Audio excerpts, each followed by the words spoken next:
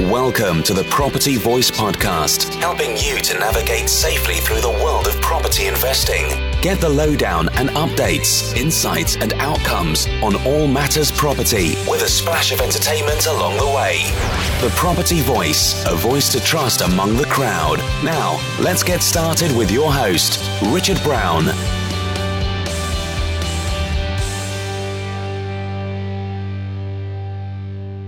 Hello and welcome to another episode of the Property Voice Podcast. My name is Richard Brown, and as always, it's a pleasure to have you join me on the show again today. Well, today Helen and I are joined on the show by native New Yorker and now UK-based property investor, developer, and emerging educator, Rupal Patel, who's from Blue Infinity Property Group. Basically, the discussion is jam-packed with gems and nuggets of wisdom. So let's just dive right into that right now. Okay, so let's get on with this week's featured topic with Property Chatter. Well, here we are again on the Property Voice podcast, and I'm very pleased again on the Women in Property series to welcome another special guest today, and it's Rupal Patel from Blue Infinity Property Group, who's with myself and Helen. But first of all, Rupal, how are you doing? Yeah, fantastic. Thanks very much for asking, and I'm really excited to be here with you and Helen. Well, it's our pleasure. Thanks for agreeing to take the call. And I can already detect a bit of an accent there. And so maybe you haven't always been in this country, I suspect, but can't know the answer. No. Go on. Yeah, no, I haven't. It's a bit of maybe a slightly unusual story.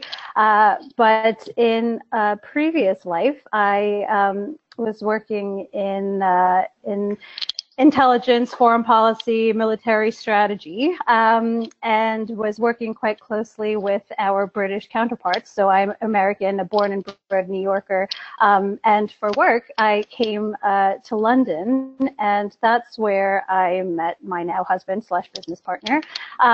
So sort of fast forward 10 years, and here I am. Wow, that sounds like an interesting background in itself, doesn't it, Helen? It does, yes. I'd love to know if there's anything that you got from kind of the intelligence services and the foreign service that you could then bring into property.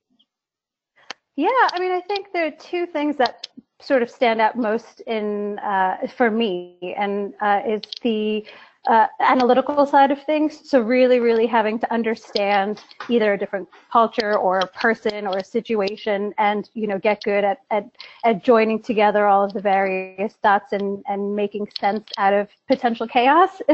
That has definitely served me well in anything sort of entrepreneurial, when you're growing your own business, but especially in property where there are often lots of moving parts. And this probably comes up a lot with your other guests, but at its core, property really is about people and the relationships that you develop with the people, whether it's the agents or the vendors you're working with, or your contractors or your tenants or your partners, et cetera. So I think, the analytical skills were huge and something that I very easily can translate into our business. As I said, sort of making sense of slightly complicated scenarios and situations. And then the other part of that is what I just said, is about the relationships and understanding people and trying to, sort of get to know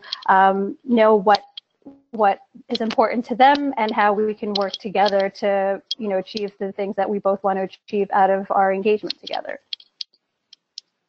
Thank you. That's really interesting. And I also noticed in your biography that you come from a family of property investors. Yeah. So tell me about that. So my parents are both originally from India, and I was very lucky enough to, and they're both sort of have always prized and valued education, but also financial independence. And I was lucky enough from a very young age to have what at the time were very annoying dinner conversations about, interest rates and how compounding interest works and the importance of saving money and investing in your future. And I remember this horrible feeling the first time, I came home with my first paycheck at 16. I'd worked a part-time job, got my first paycheck, and I was, sort of excited to tell my parents about it. My dad took the check and promptly told me that half of it was going to be put into my retirement account and half of it was going to be donated to charity. And at the time, as a 16-year-old, you can probably imagine I was rolling my eyes and really annoyed at, my dad.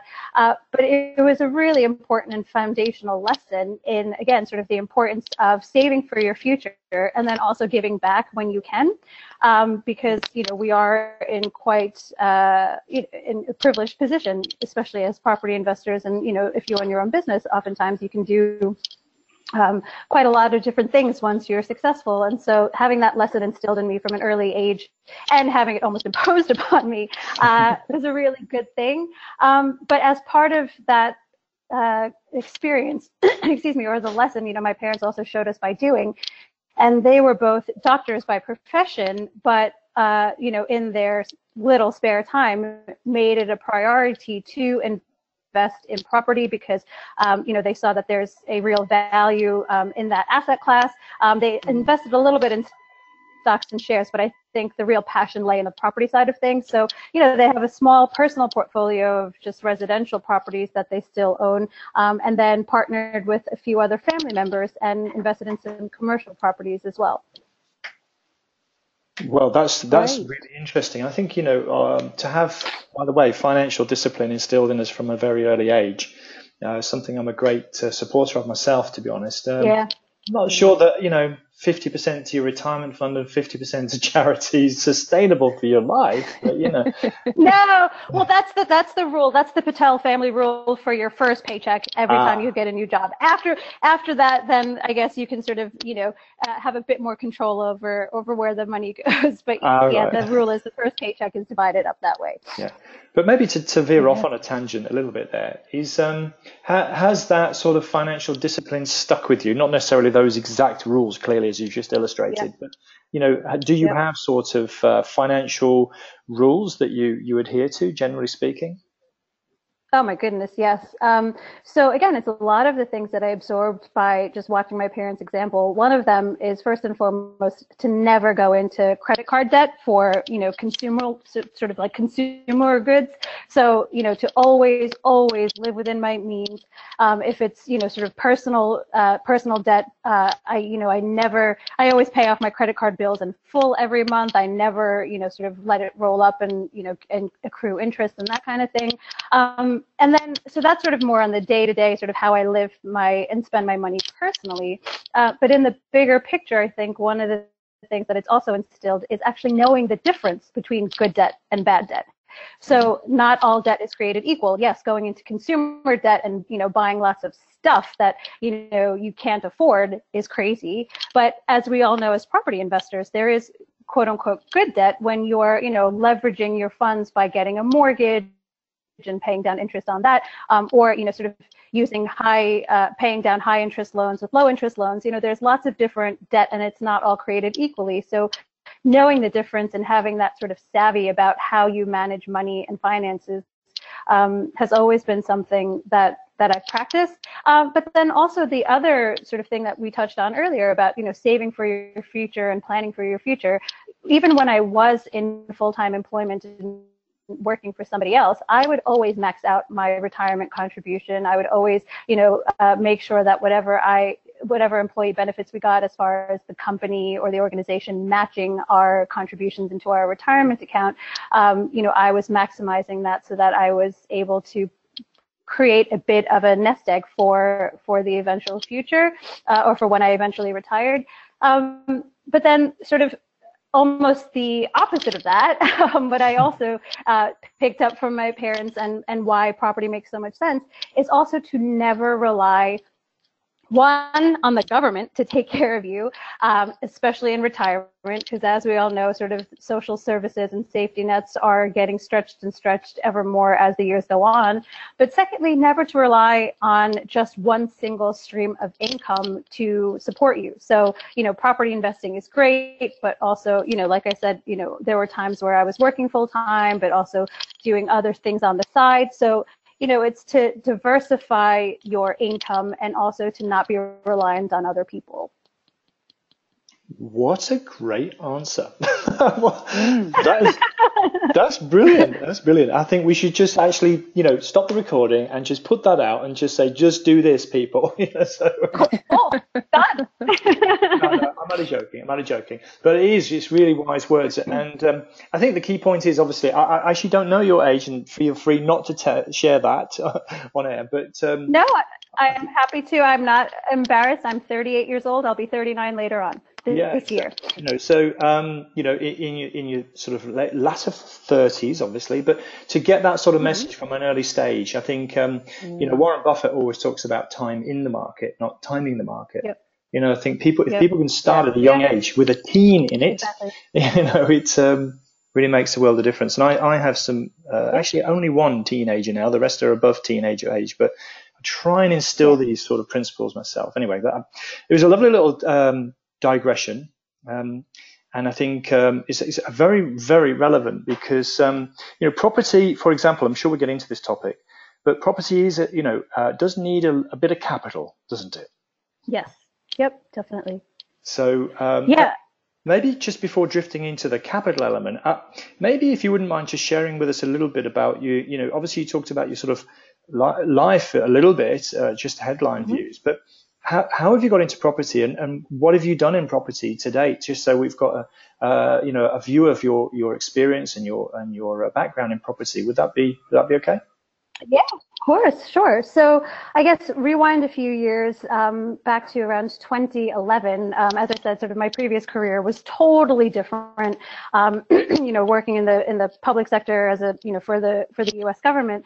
And when I moved to London permanently, I actually went to business school. I went to London Business School. I got an MBA. I finished my degree in 2013. And while I was in business school, there was a lot of pressure, and sort of the prevailing culture was either you go into finance and banking, or you go into management or strategy consulting, and that was it. And I knew when I started, the reason I went to business school wasn't so that I could transition from one big massive organization that was very bureaucratic to another, and whether it's a bureaucracy in the government or bureaucracy in the private sector, it operates the same way. And I knew that's not what I wanted. So I focused those 2 years on entrepreneurship. And during those 2 years, I did a lot of just sort of, reflection and exploration, and, working at early stage startups or doing projects at early stage startups. And I knew at the end of the day, didn't want to work for anyone else, and I wanted to be my own boss. So that was what I was sort of starting with. And then, like I said, I experimented with a bunch of different business ideas, and really just settled upon property because it was tangible. Everything that I had done in my life previously was very intellectual, was very sort of theoretical in some ways. You'd do a presentation, or you'd have a briefing, and you never really saw the impact or the results of the hard work that you put into it. And with property, it's the total opposite. You can take a ugly duckling and make it into a beautiful swan. And the beauty of it is not just in the actual beauty, but in the tangibility of it. And that really, really spoke to me, because while I do have a very analytical side, I'm also very, very creative, and like to have, to put my personal stamp on things. And so because property is tangible, you can have a bit more of a say in how things look, how they feel, how they're furnished, how they're dressed, and the aesthetic side of things, which is really important to me.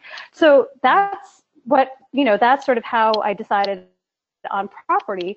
And then really the getting started was a lot of people do is, my husband and I, or my now husband and I, bought a single let property that was just a very small 2-bedroom terrace in Reading. We financed it with some savings and decided that we would do the refurbishment ourselves, because again, it was early days. We weren't flush with cash, and we wanted to really just get our hands dirty.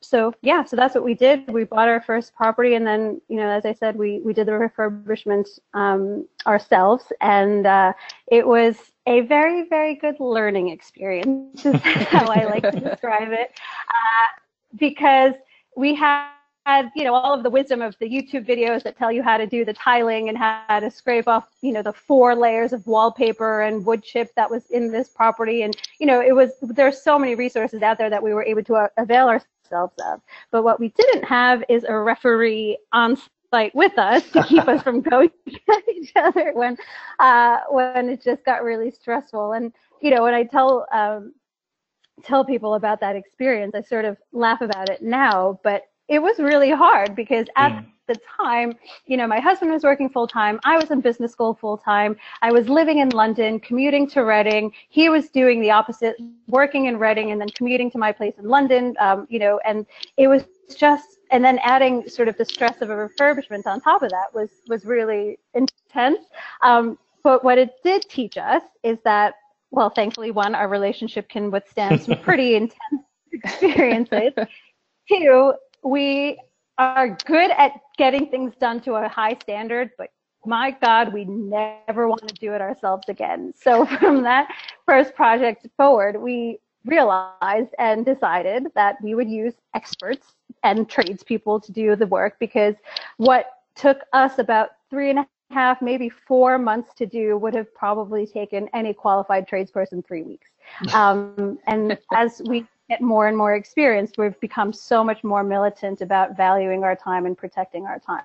So in every project since that one, we have outsourced to the experts and saved ourselves the sanity and the stress that comes with trying to do it all yourself. Wow, again.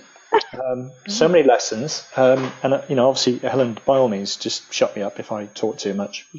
But so I have a habit of diving in, and you're being ever so polite in the background. But there's so many things there, isn't there? I mean, lots of people they almost have no choice but to sort of do this DIY approach. If you look at the Homes Under the Hammer type of programs.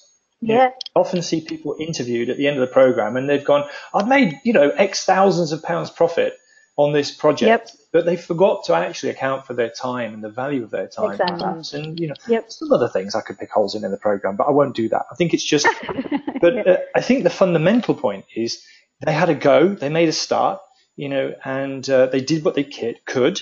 They learned some lessons and then they applied them. Well, actually, I can't speak for all the Home Under the Hammer people because I don't know them. But certainly from your story, it sounds to me that's the case. You certainly, we would have asked you perhaps about some of the lessons learned along the way, and you kind of already identified some in that particular thing. But, not least of which that your relationship with studied. So. Yes, I will say, I think we are one of those, I don't know if it's rare or not, but we are perhaps a unique couple in that we can work quite well together, and I know not everyone can, and unfortunately we know some couples who try to go into business together, so sort of relationship couples or romantic couples, whatever you want to call them, and it hasn't worked out so well. So we are very, very lucky from that perspective. But I guess the other thing, sort of that it taught us, that experience, was I think in the beginning when you are getting started, it's almost important that you do get stuck in, and it's not just the rite of passage, but that experience of doing the refurbishment ourselves, of learning how to do tiling, of learning how to do decorating properly and all of that kind of stuff is really, really valuable now, because then we are better able to do the quality control when we're outsourcing it to the experts. So, we can very quickly tell if a tradesperson is doing something correctly or incorrectly because we've got that, bit of experience doing it ourselves. So, without giving too much advice, I think sometimes it's valuable to do things yourself, so then you know what to expect when others are doing it, and again, how valuable that expertise is. I have nothing but the utmost respect for decorators and tilers and carpenters, etc., and I'm willing to pay, what they are worth for the good ones, because I know how difficult it is to do it ourselves. So I think, there's there's a lot to be gained from trying, having a go at least once and getting your hands stuck in. Again, wonderful. I know you're dying to dive in. Sorry, Helen. All I was going to say was there's probably quite a lot about roles in there, but maybe that's possibly what Helen might have been wanting to pick up. I don't know. But I think it's not the end of the story is where I was going to go back to, actually. And maybe it's just fair to allow you, Rupal, to get the rest of the story, your property journey out, because you're not just doing single let refurbs anymore, are you? No, yeah. So, well, basically, sort of like I said, we knew that this was going to be a business, and I was committed. We were both committed to making, at the very least, giving it an honest go and committing to it full time. I was working on the property business full time. My husband was still working in his job full time, and because I was doing it full time, our main priority in the beginning was really to replace my income, or what would have been my post MBA income. So cash flow was our priority. And, single lets were great, but they weren't going to get us there. Or they weren't going to get us there quickly enough. So what we started looking at is doing HMOs. And, the HMO market at the time, so this is around 2012, in Reading was pretty dire in the sense that the standard of room accommodation was just not what we would have wanted for ourselves or for we would be renting to. And so HMOs seemed to make a lot of sense, both from a financial perspective, but also from almost like a philosophical perspective, is that, we could really make a big impact and do things properly and provide a nicer alternative to what was available. So that's what we focused on. And again, sort of what they say about the best laid plans, we were convinced that we were going to do 10 HMOs in the first year, and it was all going to, go tickety-boo. And obviously that's not, or it's not obvious, but it didn't happen that way. And actually what we ended up doing is that, we were looking at tons of potential opportunities of properties that could be converted into HMOs, and we weren't finding enough that stacked financially and, would give us the opportunity to do them in the right way or to the right size. So what we sort of diverted from that a little bit by actually starting to do rent to rents. Now, obviously doing a rent to rent, we're still, sort of turning them into HMOs, but it helped our cash flow target because, getting a rent to rent is a lot easier and a lot faster than going through the whole purchase transaction process if we were buying them all ourselves. So, we started with a few single lets, then we moved into HMOs, some of which we did buy rent to rents, some of which we then bought and owned ourselves. And actually some of our rent to rents we ended up buying from the owners. So, it worked out well from that perspective too. And then, very slowly and steadily we graduated the sophistication and the size of the projects we were doing. So, we went single lets, then HMOs, and then started doing conversions where we would take big properties and convert them into, high-end self-contained flats. And now we're focusing, or my husband is focusing on doing the new builds and the development side of our business. And I'm focusing now on what gets me really excited, which is the training and education side of our business.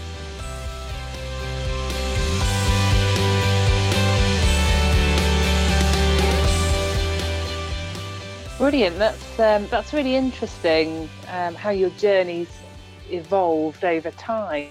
I guess now probably be a really good point to ask you about what you'd see as particular highs and lows, and also barriers and obstacles. And for the purposes of this series, it would be great to know if you feel, as a woman, that you have encountered any particular barriers or obstacles because of your gender.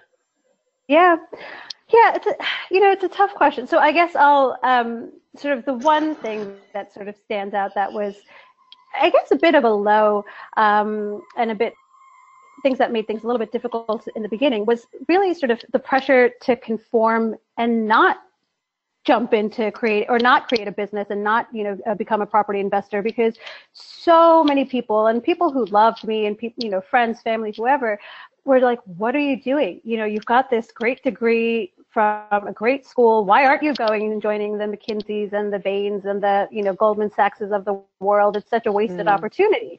And that's actually really hard because, I think especially, here in Britain or back in the States, we often identify ourselves with our job title or our position or our company. And when you don't have that to fall back on, it can be really confusing, and it can be really, I guess, just a little bit demoralizing when, you're constantly getting the question of like, oh, so what is it you're doing and how does that work exactly? And oh, you're a property entrepreneur. What does that mean? And, and it's these questions that before you had a really easy answer for, and now all of a sudden you're having to be a bit more thoughtful. And I think, for me as a woman, that was particularly hard because I've always prided myself on being financially independent, of not needing to rely on anybody for, to take care of myself. I'm an adult and, we should all be able to take care of ourselves kind of thing. But now all of a sudden, in the beginning, when we were growing and we didn't have, a lot of rental income coming in, I was dependent on my husband's income, and that sucked. Like, it was a huge, it really did affect my, I guess, my confidence to some extent, but, sort of taking the positive from it, then also really fueled my determination to make this work, so that I would very quickly be sort of, making my own money again, and to make sure that I was basically to prove everybody wrong, to prove that I didn't need a big name company to be successful, and my talents and skills would be usable in a totally different way, but I could make anything work. So that was sort of, I guess, again, sort of the more, I get the emotional, the intangible side of things that was difficult. And then specifically in property, being a woman, I think what's just, I didn't realize this until it was pointed out to me, but I've always worked in industries that have been highly alpha and highly male dominated. And after a while, I just stopped noticing it. And that is actually really sad, that I didn't realize that more often than not, I was still the only woman in the room. And to be honest, being a woman of color makes it an even smaller percentage of the rooms that I was operating in. And I think because I had always been in those environments, I didn't notice it until I started meeting other women who were in property, and I was like, wait a second, why aren't there more of us in these places, and what is holding us back, and or keeping us from becoming property investors and developers, and so I guess it's hard to pinpoint specifically what, or if I ever felt that being a woman has held me back, but I think it's just realizing that there aren't a lot of other people who quote unquote look like me. That is, again, fueled me to almost want to be a role model for other people, and or start building and growing a community of women in property. I mean, there's the typical thing of like, well, are you taken seriously by tradesmen if if you're a woman, and are are agents going to take you seriously if you're going and talking about how you're an investor and all of that kind of stuff. And I think the way I handled those was just by being well prepared and being good at what I do. So, again, there is people definitely will treat you differently based on how you look and your gender and all these things. But if you're well prepared, you can almost disarm anyone. Yeah. So with agents, I could very quickly tell especially when I was physically in the same room with them, when they were starting to sort of write me off or question me, both because, I look a little bit younger than I am, but also because, again, I'm a woman. So I was just, damn well prepared when I went and I met with them. And I was like, look, I'm ready to go. Here's my proceedability pack. Here's a copy of my credit score. Here's a copy of my bank statements that show I've got the deposits ready to go. Here's my mortgage in principle. Here's, the contact name and information for my solicitor and my broker. And I think because I took myself seriously, they couldn't help but take me seriously as well.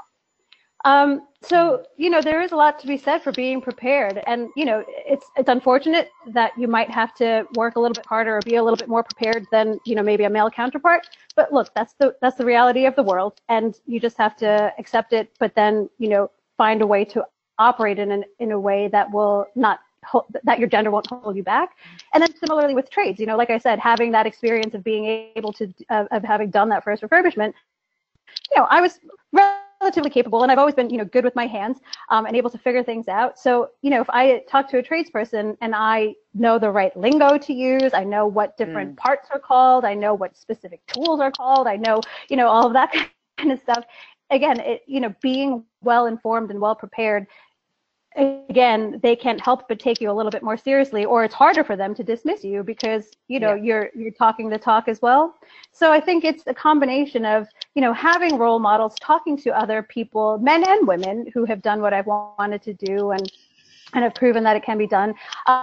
Having, a little bit of faith in myself because, like I said, I've always operated in sort of alpha environments. But then also, really just being well prepared and taking yourself seriously. No one can dismiss you if you don't let them and if you give them reasons to take you seriously. Yeah, I would completely agree with you there, Rupal. I've also tended to work in male-dominated industries. I don't know why. It's just kind of happened that way. Yeah. But but I think it's hard to dismiss professionalism and what have you got to lose by being really well prepared? Actually, nothing. Exactly. Yeah. So it's the only thing I was just going to say is that sort of that confidence of knowing you're prepared also breeds confidence. So if someone is slighting you or being a bit difficult, well then, you take it the right way. You don't internalize it and think, oh my God, I'm such an idiot, or I'm not prepared, or I can't do this, I can't hang in this environment. No, it's that's on them. It's not on you. That's that's a really good point. So it'd be really great to understand perhaps your principles and your values, perhaps things that you might do differently in future because of your experience, and things that you would never change. And one of the things that I liked about your website was that you weren't afraid to state absolutely, front and center that you would not want to create homes that you would not be happy to live in as a company. And I really like that. So tell us about your principles and values. I think that is the key driver for us, is that, as you said, we will not rent out or sell any property that we wouldn't be thrilled to live in ourselves. So many property investors and landlords get a bad reputation, or I guess deserve their reputation, because they do the bare minimum possible. They view their tenants or their, potential clients as, a paycheck and nothing else. And they don't realize or don't, sort of care that actual human beings are going to be living in this space. And, I am a very, very strong believer in that our physical environments have a huge impact on us emotionally, physically, on our performance, on lots of different things.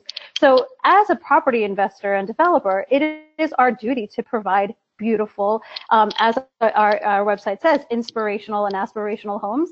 And, that's our standard. I get that not everybody has the same standard, but that is our standard. And that means that, yes, of course, we make money from our developments. But you know what? If it means we have to spend a little bit more and things take a little bit longer to get done than they otherwise would, well, we're willing to make that sacrifice, or we're willing to make that additional investment, because we can be then that much more proud of the end result and what we've done and what we're selling or renting. And we can do it with, our consciences intact. I don't know why.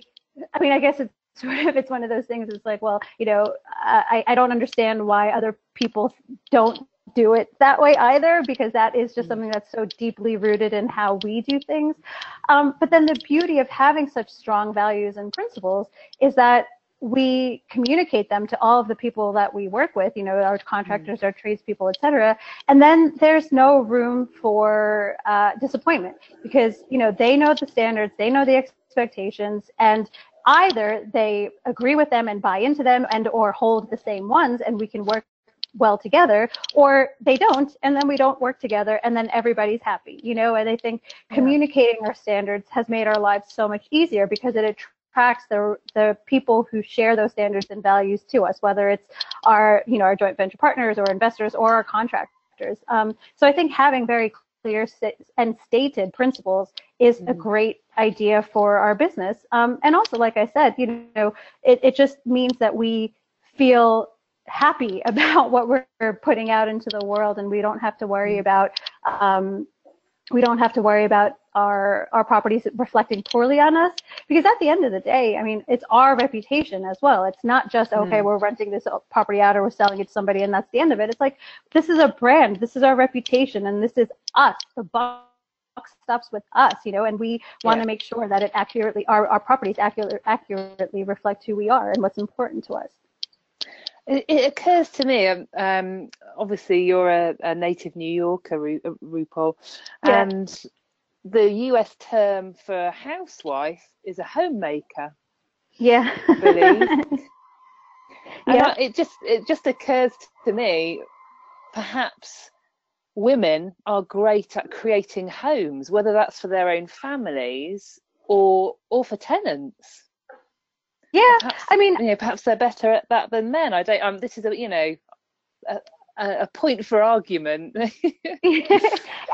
think it depends. I will say, I don't know if it's just that my husband is more highly evolved than most, or just more perceptive than most. But he also has quite an interesting and varied background, and one of his sort of early careers was working in hospitality, where he was running health clubs at sort of resorts in the Middle East. And he always says, and this is one of my favorite things that he says, he's like, look, the difference between a 3-star hotel and a 5-star hotel is 1,000 little details. And our job as in our property business is to get those details right. The tenants or the potential buyers won't always see all of the details, because a lot of it goes into the, having and the structure and the fabric of the property. But you can tell very quickly when you enter, a property that's been thoughtfully built or refurbed or designed, the difference between that and somewhere where the person just doesn't care. And so I think he is definitely as focused on the livability and on the homeliness and the creating a home as I am, but I know not everyone is. So it might, I don't know, it might be a gendered thing. Maybe women are maybe slightly more attuned to it, and the men who are more rare. I don't know, because maybe I'm just lucky and I've got someone who sort of sees things similarly to me in my husband. But it is something that we both care a lot about, and like I said, we're both quite attuned to it when we're in other physical spaces and they get it wrong or get it right. So I'm going to jump. Probably I'm going to jump into. Sorry, the perfect point. Sorry, you're going to say. Carry on, Helen. The perfect point. And what? now, Sorry. The perfect point for you to jump in. That was what I was going to say. Yes, and there I was just chomping at the bit there, because actually there's quite a lot of things you said that I would like to make a couple of observations on. But I think this point's about the roles. Helen and I had a bit of a preamble, which will be released tomorrow on the podcast, about what we might expect to cover during the course of the series, and maybe we'd bust some myths. Maybe there'll be some stereotypes that we get out, etc. And so we're exploring that conversation with you today, and obviously the other guests. But on the subject of perhaps the difference of men and women, just to give you a slight illustration into my own life, my wife and I, we did a renovation of a property recently, and we employed an architect, and it's a second project we've done with that particular architect, and they were really worried about me. With the interior fixtures and the design and how it looked. And I just had this reputation of being just a little bit fussy. And, my wife is not unfussy, but we're talking about levels here. So, I was seen as very, very fussy. But just to contrast that, perhaps I'm different, perhaps your husband is different, because I remember having a conversation with another project manager and a business partner who's male. They're both male, and having the conversation about in vogue colors and fabrics and things like this. Yep. To actually enhance the, this was for a flip project, so it wasn't, we still wanted it to be lived in, but we also wanted to have this appeal, and they pretty much laughed at me. So I think there's still plenty of cavemen out there, and sure. maybe we're not all perhaps tuned into that. I got called a name if so that it just goes to illustrate the gender bias that can exist, and if somebody male or female can be prejudiced against because maybe they have a slightly different perspective. Anyway, so you kind of said that also. That was one thing. Equally, Just to go back to something you said earlier about identity, and I'm kind of going to link this into maybe, let you think about it while I'm talking, is maybe any mishaps or small f failures. I'm going to come to that in a second. But Yep. you mentioned earlier about the fact that you had a strong identity, you were very strongly financially independent, you were not reliant on anyone. And by the way, that rings true of my wife, she's very much in that camp. But when I went full time in property, which was 5 or 6 years ago now, I kind of stepped off a precipice and I didn't have a rope bridge. So, I volunteered for redundancy. I got a paycheck which gave me a small runway, but not a very long runway. I think I had about 6 to 9 months burn rate in the bank, and I actually managed to plug it in about month 11. So I had this identity issue because my wife was the one in stable employment, and she was the one plugging that gap for that period of time where I wasn't. Yep. And so I went through a bit of an identity crisis, I think. But, we all need support from time to time. And it was, it's just great to be able to lean on her a little bit. And she was happy to do that. Yeah. And I'm so grateful that she did because, hopefully now I'm making a contribution and, she's very happy with that too. But anyway, I shared the story just to cue you in a little bit about, has there been any mishaps or small F failures that you've had to contend with? Apart from perhaps the emotional or the psychological one that you mentioned previously? Oh my goodness, yes. But just very quickly, I just wanted to just address the thing that you were just talking about gender roles. I think the thing is that they go both ways. And so while, we definitely want women to be able to, be as successful and as equally represented in, all industries and all aspects of life, we also then have to make allowances and give men the space to, lean on us, to not be the breadwinner, to, be a homemaker for a little while or whatever. And I think, just in general society, we need to be better as a society on both sides of the Atlantic, at the very least, to give men a bit more scope to be the homemaker, or the one who's dependent on the wife for a little while, or the one who is very attuned to, the feel and the flow and the fixtures of a property and things like that, because it's equally damning in some ways if we expect men to only be one certain way. So that's just my little soapbox aside message. But to your point, to your question about failure or small failure, I think one of the things that I know about myself is that I am a people pleaser, and actually I do think this is something that women suffer from more than men. And so Definitely. When I really struggle to have difficult conversations, and this has bitten us in the backside quite painfully in a few instances. One was our second project, and we gotten this builder who was recommended to us, who very quickly, or not very quickly, it was about a 3 or 4 month job that he was going to do this big refurbishment for us. And sort of halfway through, we could tell he was just faffing. I mean, we would go to site and no one would be there, or they would tell us that they had done something and then it hadn't been done. Sort of fast forward to the end where, the project had been basically finished, but they hadn't done the snagging. And we got this phone call while we were on our honeymoon, I might add. We got this phone call from the builder saying, oh, you need to pay the final invoice to me now. And I was like, well, we haven't done the snagging yet, and we want to make sure that everything's been done and we can check everything is working properly before we do the final payment. And he's like, well, I still have keys to the property, so if you don't pay me, I can sort things out on my end. So we're like, what does that mean exactly? We don't want to take any veiled threats and, and then suffer for it. So we ended up paying the guy. But lesson learned was, have those difficult conversations throughout. Have people perform against a standard and hold them to that standard. I mean, it was, and the reason I count this as one of a big failure is because when we did get back from our honeymoon and went around and did the snagging, we found, for example, that some of the plug sockets that we had asked them to add in various rooms didn't work. And when we got a new electrician in to test them, he said, Rupal, they're not actually wired up. He's just taken the boxes and mounted those plastic boxes on the wall. Yeah. So lesson learned there. And then the tenants moved in a few days later, and they were all literally almost all hell broke loose. Showers weren't working. They had misplumbed the hot to the cold and the cold to the hot. One of the kitchen cabinets fell off the walls. I mean, it was literally a nightmare. And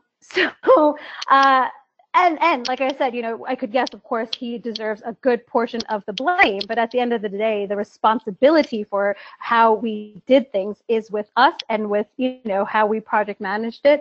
And so I would say, that is something that I count as a big failure as far as, not being better or stronger with, just holding him accountable, forcing or, making sure that they were doing what they were saying they were doing, going to site probably more often than we did to make sure that they were turning up and that kind of thing. So it's, and that sort of larger lesson about having difficult conversations and holding people accountable is something that has stayed with me throughout. And it's not something that comes easily to me or to my husband, unfortunately, but it's something that we now make a point of doing because it saves us so much hassle and stress and potential disaster in the long run. So that, it's one of the lessons that we learned the hard way, but we are still working on in our business now.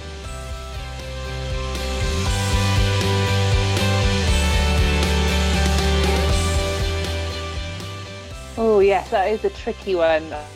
I don't like conflict much, and I also struggle sometimes to have those difficult conversations, but it is really important. Yeah. So moving on from there, it'd be really interesting to know what you've got to say about the state of the market now, and perhaps any insights you have into the future direction of the market and trends that our audience of aspiring and existing property investors can take on board. Yeah, so one of the things that I get asked a lot is like, oh, isn't it risky investing now? And why are you investing? And it's so, with Brexit and this, that, and the other, the sky's falling and, isn't it dangerous? And I guess my take on the market in general is that the UK has a critical housing shortage that is not going to get fixed anytime soon. So from a very big, medium to long-term macroeconomic point of view, supply still is far lower than demand. And even with just natural population growth, there's going to be an increase in demand in the coming years. So I think, again, macroeconomics, I feel quite confident about the UK as a place to invest in property. Now, of course, as we talked about a little bit earlier with that Warren Buffett quote, property investing too it's something you have to be in it to win it, obviously, but it's a long-term thing. So there will always be these minor fluctuations or dips or, things like Brexit that cause shocks to the market, and you'll see a dip or a fall. But if you're in it for the long term, the general trajectory, it does still tend to be upward. So it still is, and the great thing I say to people about property is that of all of the investing asset classes out there, property is the one that never goes down to zero. So, your stocks and shares could literally be worth £0 tomorrow, but property will still have some value. So, of the investment options out there, it is the relatively safest ones of the ones that I've ever considered. So that generally makes me feel good about investing in property. And then specifically, look, you can say that the market is saturated or the market is experiencing shocks in lots of different industries. If you were in retail or if you were in sales or in services or whatever else, there's always an excuse for why you can't make it work. And what we tell people when we're asked the question about, sort of why are we still investing? It's like, well, given all of the uncertainties and the saturation in our market, especially in a place like Reading, or, in the Southwest in the South where things are so expensive. And we say, look, it's true in any business. You just have to always keep on top of what your market wants, what's happening, and then just be better, to respond and react or to plan how you're going to be better and then just build it into your service offering. So, for example, everyone who ever asks us about investing in HMOs in Reading is like, oh, but aren't there too many HMOs out there now? And isn't it getting really difficult to find tenants and blah, blah, blah? And our answer is yes, sure. Things have definitely changed from 2012 to 2019. And it's not, it's not any easier now than it was then. If anything, it's gotten more difficult, but we've just had to up our game. We're just doing much more to provide a better service, to provide a better offering, to provide better, to do better with our marketing and all of that kind of stuff in order to make sure that we stay relevant and can survive. Because, people think that property is like this weird, different type of business, but it's not. Property is exactly like any other business. There will be potential shocks and potential difficulties in any business. And in order to survive, you just have to be better than your competition or find ways of adapting to make sure that you can survive. So, that's sort of our take on it. And, it's not going to be smooth sailing forever or at all, but, that's the reality for everything. So, you can't have, you can't expect success without having to put in some time and effort into figuring out how that success is going to come and being able to adapt and think through how are you going to adapt and change when the market around you changes as well. Well, absolutely. I think just be better was something I wrote down there. I think if I could say, that sounds like it resonates throughout your whole sort of being, to be honest, from right when you said at the beginning that you just felt that you should be really well prepared, for example. So, it's another indicator to this sort of, if I can use my word, excellence, try and adopt this sort of quality standards you talked about and be prepared and just be better. I don't know if that's resonating with you, but I'm certainly picking that up.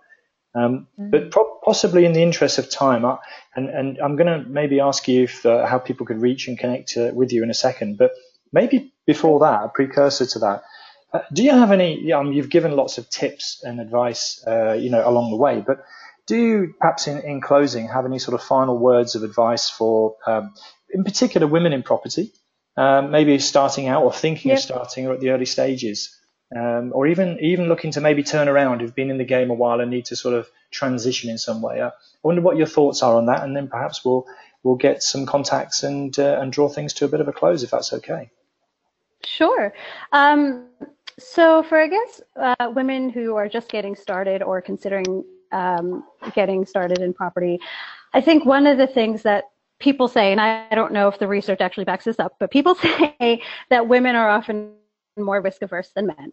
So my advice and tips to women, if you feel you are risk averse, is to, I guess, again, be thoughtful and spend a little bit of time literally writing down what do you think are the risks of getting involved in property investing, and what are the costs, the actual costs, and and listing it all down, and then thinking through how you specifically would be able to address those concerns or those worries or those risks. Because people just generally have different risk appetites and different things that make them anxious or not, and so the trick is not to let those anxieties or those worries keep you from doing it. It's to find a way to work through those anxieties and concerns in a way that feels right and authentic to you. So seriously, spend a little bit of time writing it down. What are your worries? What are the 10 things that are keeping you from getting started, whether it's mental, financial, or something else, and then sit down and map out a plan and or talk to somebody about who has invested in property, and ask them questions about how they overcame those same concerns or challenges that you might have, because there's no such thing as no risk. Working for somebody else and having a job where somebody else employs you is risky, because they could shut up shop and fire you tomorrow, and you would be without any without an income in the blink of an eye. So even having a job isn't totally devoid of risk. And so it's just to think about risk and the things that are holding you back in a more thoughtful way, and then talking through and working through how you could overcome those in a way, again, that feels comfortable and authentic to who you are and what's important to you. I think the other thing, and this is something that's really important to me, is that anytime I think of can't do something, or I shouldn't do something, or oh, maybe I'm not qualified to do something, I sort of have to shake myself out of it and be like, no, you know what? You need to woman up and be a role model for others, because just because you don't see somebody else who's done it, who looks like you, or is from where you're from, or who talks like you talk, or whatever else, that makes it even more of your responsibility to be that person for somebody else. And again, I think for women, that is particularly true because we don't see a lot of ourselves or other, women's faces in the rooms that we're in. And so if you are even remotely interested in making a change or doing something different, then it is your duty to be a role model for others. And being a role model can be, just a role model for your kids or for your community or for your, your squash team or whoever, you spend time with. But it really is just, I saw this the other day because it was someone sent it around for International Women's Day, where it said something along the lines of like, made a distinction between heroes and sheroes. And I thought that was really nice because it's true, you could be somebody else's shero. So why not just, woman up and find a way through the challenges and practically find a way through the concerns that are holding you back, and then just make stuff happen. Nobody does anything in a vacuum.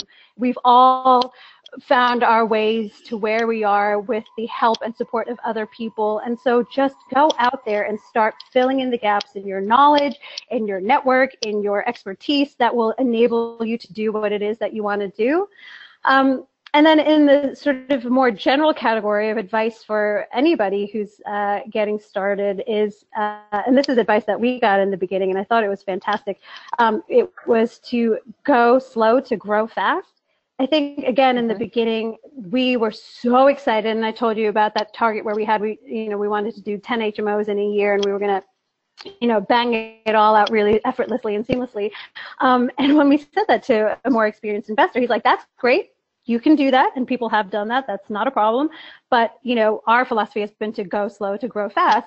And what we took away from that is that it's really important to have the solid foundations in place for you to be able to grow in a way that is not going to break you. Because that's the thing. Yes, you can achieve big goals, but you have to do it in a way that's not going to take you to the breaking point. You want to be stretched but not broken, is how I like to say it. So, making sure that you're doing things with a solid foundation and then building on that foundation. And we did that ourselves. We started with a singlet, then we got slightly more sophisticated and did HMOs, then we did HMOs that needed total gut refurbishments, then we did conversions, and now we're doing new builds and developments. There was a steady progression to how we did it, and at each stage that foundation and the knowledge you gain will give you a much more solid ground, I guess no pun intended, on which to build your business moving forward. So I think that's that's really, really important.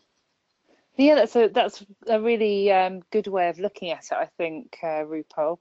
So I think we need to bring things to a close now. So perhaps before we go, you can give us any a means of people getting in touch with you if they'd like to get in contact.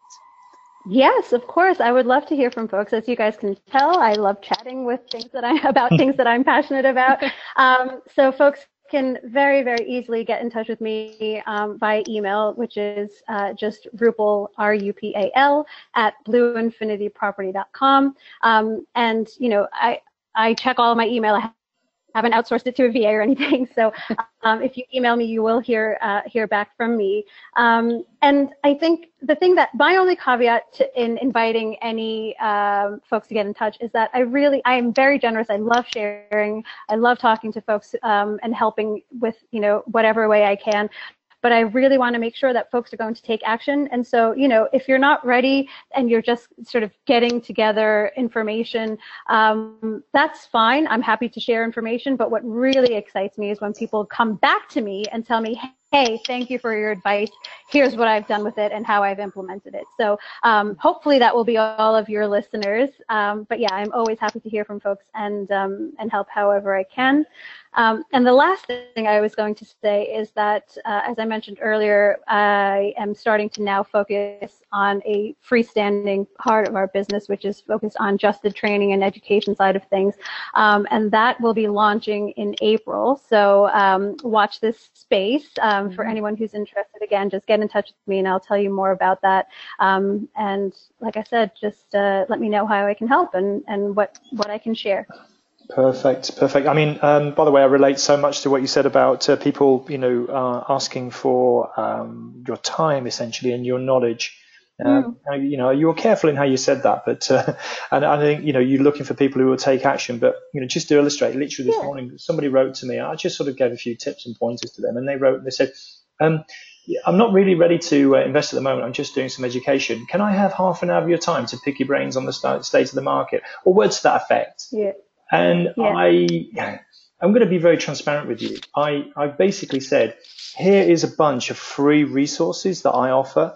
For example, including this podcast and other magazine articles. They're all free. My book's £3. Yep. So maybe that will help your research. And when you probably are more ready for action taking, I can probably squeeze some time in my diary. And you have to set boundaries. And you talk about being a people pleaser. I think especially for women, probably they have to set boundaries. But the other thing I was going to add, perhaps before we close, is you talked about the risk and you gave an exercise. And I don't know if you saw this, but have you seen the fear setting exercise that Tim Ferriss talks about, Rupal? Ooh, no. No, me neither. Oh, it's brilliant. Honestly, look it up. TED Talk. I'll send you links afterwards. I'll put them in the show notes. It's absolutely brilliant. It's not what you expect. And in fact, he's very, very powerful how he opens in particular. He talks about some very dark personal experiences, which I didn't know about him, bipolar depression, things like that. But what he does talk about is what was really got me with this fear setting exercise is the consequences of not taking action, as well as the fear of things, potential fear or perceived fear otherwise. So I just wanted to add that in as a little bit of an extra resource, perhaps, to what you were suggesting. Yeah. But, I think, I just want to add my sort of sentiment here that it's been wonderful to talk to you and learn about your story and hear so much quality information. I really wish I could have drilled into some of what you said a bit more, but just in the interest of time and what would be a reasonable podcast episode, which would keep the attention, I've resisted. No worries. I'd love maybe some kind of follow up if that was appropriate or convenient. Perfect. And I would love to. Okay, perfect. Well, maybe that's the cue, and I just want to leave it at that point and say thanks so much for joining us today. I don't know if, Helen, you've got any final words in closing as well, before perhaps Rupal disappears today. Yes, I just really wanted to thank Rupal. It's a really interesting story that you've shared, and I love your approach to property investing into life. And I'm sure that the Property Voice podcast listeners will have got so much from our conversation today. Well, thank you guys both for having me. It was a wonderful conversation, and I don't know if you can tell, but I'm sort of sitting here, sort of smiling at my computer. So I just love being in groups like this and talking to folks who like yourselves are interested in property, but also in life and improving ourselves and improving the world that we're in whatever way we can. So thank you so much for allowing me to be a part of this. It's absolutely our pleasure. Thanks so much. And we would love to catch up in the future, but we'll obviously send you the links when they're becoming available, because I think there's going to be lots of people wanting to reach out to you. And I think the story's worth sharing. But thanks again today. It's been great chatting, and we'll speak again soon, no doubt, Rupal. Thank you. Thank you.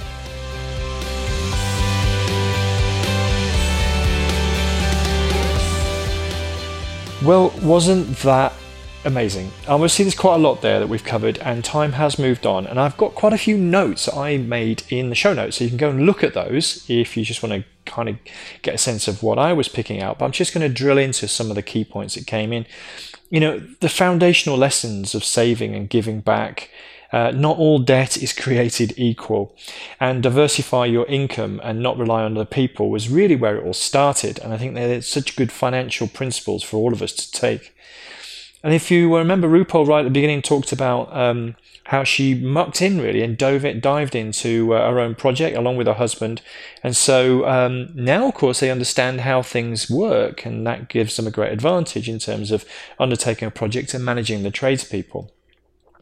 Clearly, she's addressed the business as a full-time occupation, and therefore taking it seriously. And that was, the odds of, pressure to conform, perhaps, to pursue a traditional career.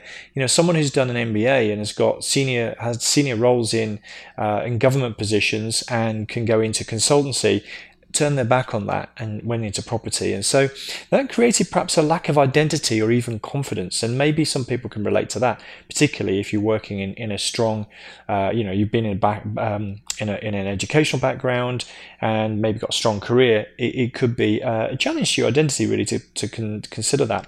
But interestingly, Rupal used that as a driver to succeed. And so that, in fact, is another phrase she used later on, which she used being a woman, and in fact being the only woman of color in the room, as fuel. That was the word actually she used, fuel, to become a role model in property. And actually she described it as a duty for all of us, really, to step out that way. And she mentioned the word shero later on, which I'll come back to. But I think the other thing that came out was be well prepared. And that's not the first time we've heard that, is it, on this series? Be well prepared, and good at what you do has been a great way to disarm people. And yeah, maybe that seems a bit unfair, perhaps, especially we're talking about gender bias here. But you can knock that arrogant guy off his perch with great preparation. So maybe it is the way, as RuPaul says, but be prepared and you can disarm them. She talks a lot about the principles and values that she and her husband in their business they adhere to, and obviously I definitely subscribe to don't sell or rent anything that you wouldn't be prepared to live in yourself. So that stands out.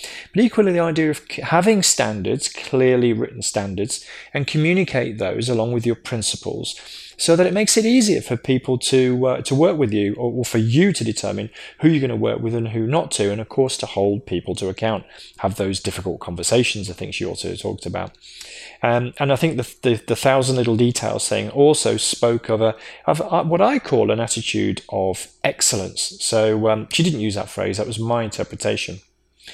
Talked about some of the mishaps and failures, and in fact having those difficult conversations. And if you are a people pleaser and perhaps you feel a little bit intimidated at times, the story of the guy who threatened to basically go and do I don't know what at a house would be frightening to anyone, I should imagine, let alone a female. I've had similar threats I've had to deal with, but have those conversations with people. But if you have the standards in the first place, it's easy to have the difficult conversation later on as well. So take the responsibility. There's a few other things she talked about the market, but the one thing I really loved about what she said, she said, just be better. I love that, because there's so much mediocrity and below average out there. It's not actually that difficult to be better. So just be better. And equally find a way through any fears that you have in a way that's right and authentic to you personally. Now, authenticism, or if that's a word, being authentic is a bit of a buzzword or a buzz phrase at the moment, but I think you can't fake being authentic. You just are. So just keep that in mind. So whatever you do, be authentic to what resonates with you personally. And of course, the other phrase she used was woman up, when she also talked about being a role model as being your duty, or a shero. So woman up, everybody out there. I guess towards the end, she starts talking about, what was the phrase she used? Go slow to grow fast, which basically is all about having plans and foundations in place. And I'm on an apprenticeship program at the moment. I'm running this with my group of apprentices, and we're just towards the end of the planning phase and setting business plans up. And I'm kind of reluctant to move on. There's a few people trying to get me to move to another phase, but no, I'm insistent that we get the foundations in place before we move on any further. So I'm being a bit annoying in insisting that people have that, but I so much believe in it. So maybe I am stretching people, not quite to breaking point, which is another phrase that RuPaul gave us. So anyway, that's something else. So steady progress is exactly how RuPaul's done things. So there you go. That's just a quick whistle-stop tour of what she said. I think hopefully I haven't taken too much time in that. And I really enjoyed the conversation, and I think Helen did as well. And if you'd like to connect with RuPaul at all, then make sure you drop her an email. RuPaul, which is RUPAL, at blueinfinityproperty.com is her email address, which she read out. All the links are in the show notes. She said she's very generous with the time and is able to help and willing to help, but she really likes it if people reach out to her who are ready to take action. And I can resonate with that, because there's nothing worse than, just feeding people information. They just go away and they don't do anything. I personally get a kick out of seeing people turn around and transition and make progress, and it sounds very much like Rupal's the same. And she did also say that in April, and at the time of releasing this podcast, it is the beginning of April, she's got something to announce around the sort of training and education piece. So I guess you should connect with her and find out what that's all about, actually. So much nuggets, as I say, she shared in the conversation that we had. But in the interest of time, that's all I've got for you this week. And if you'd like to talk about anything from today's show, or just talk about property investing more generally, you can always email me, podcast@thepropertyvoice.net, and I'd be more than happy to hear from you. And in fact, if you want to reach Helen as well, for that matter, send the email to the same address, and I'll make sure she gets that too. So if you want to talk to Helen and not me, that's cool, no problem. I'll put you in touch, and you can talk to Helen directly. Meanwhile, the show notes can be found at the website, thepropertyvoice.net. And I guess that's all that's left to say for now. And thank you very much for listening once again this week. And until next time on the Property Voice podcast, it's ciao ciao. Thank you for listening today. Now head over to thepropertyvoice.net for more inspirational content and get updates through our mailing list. Join us next time on the Property Voice podcast. And if you enjoyed the show, please don't forget to rate us on iTunes.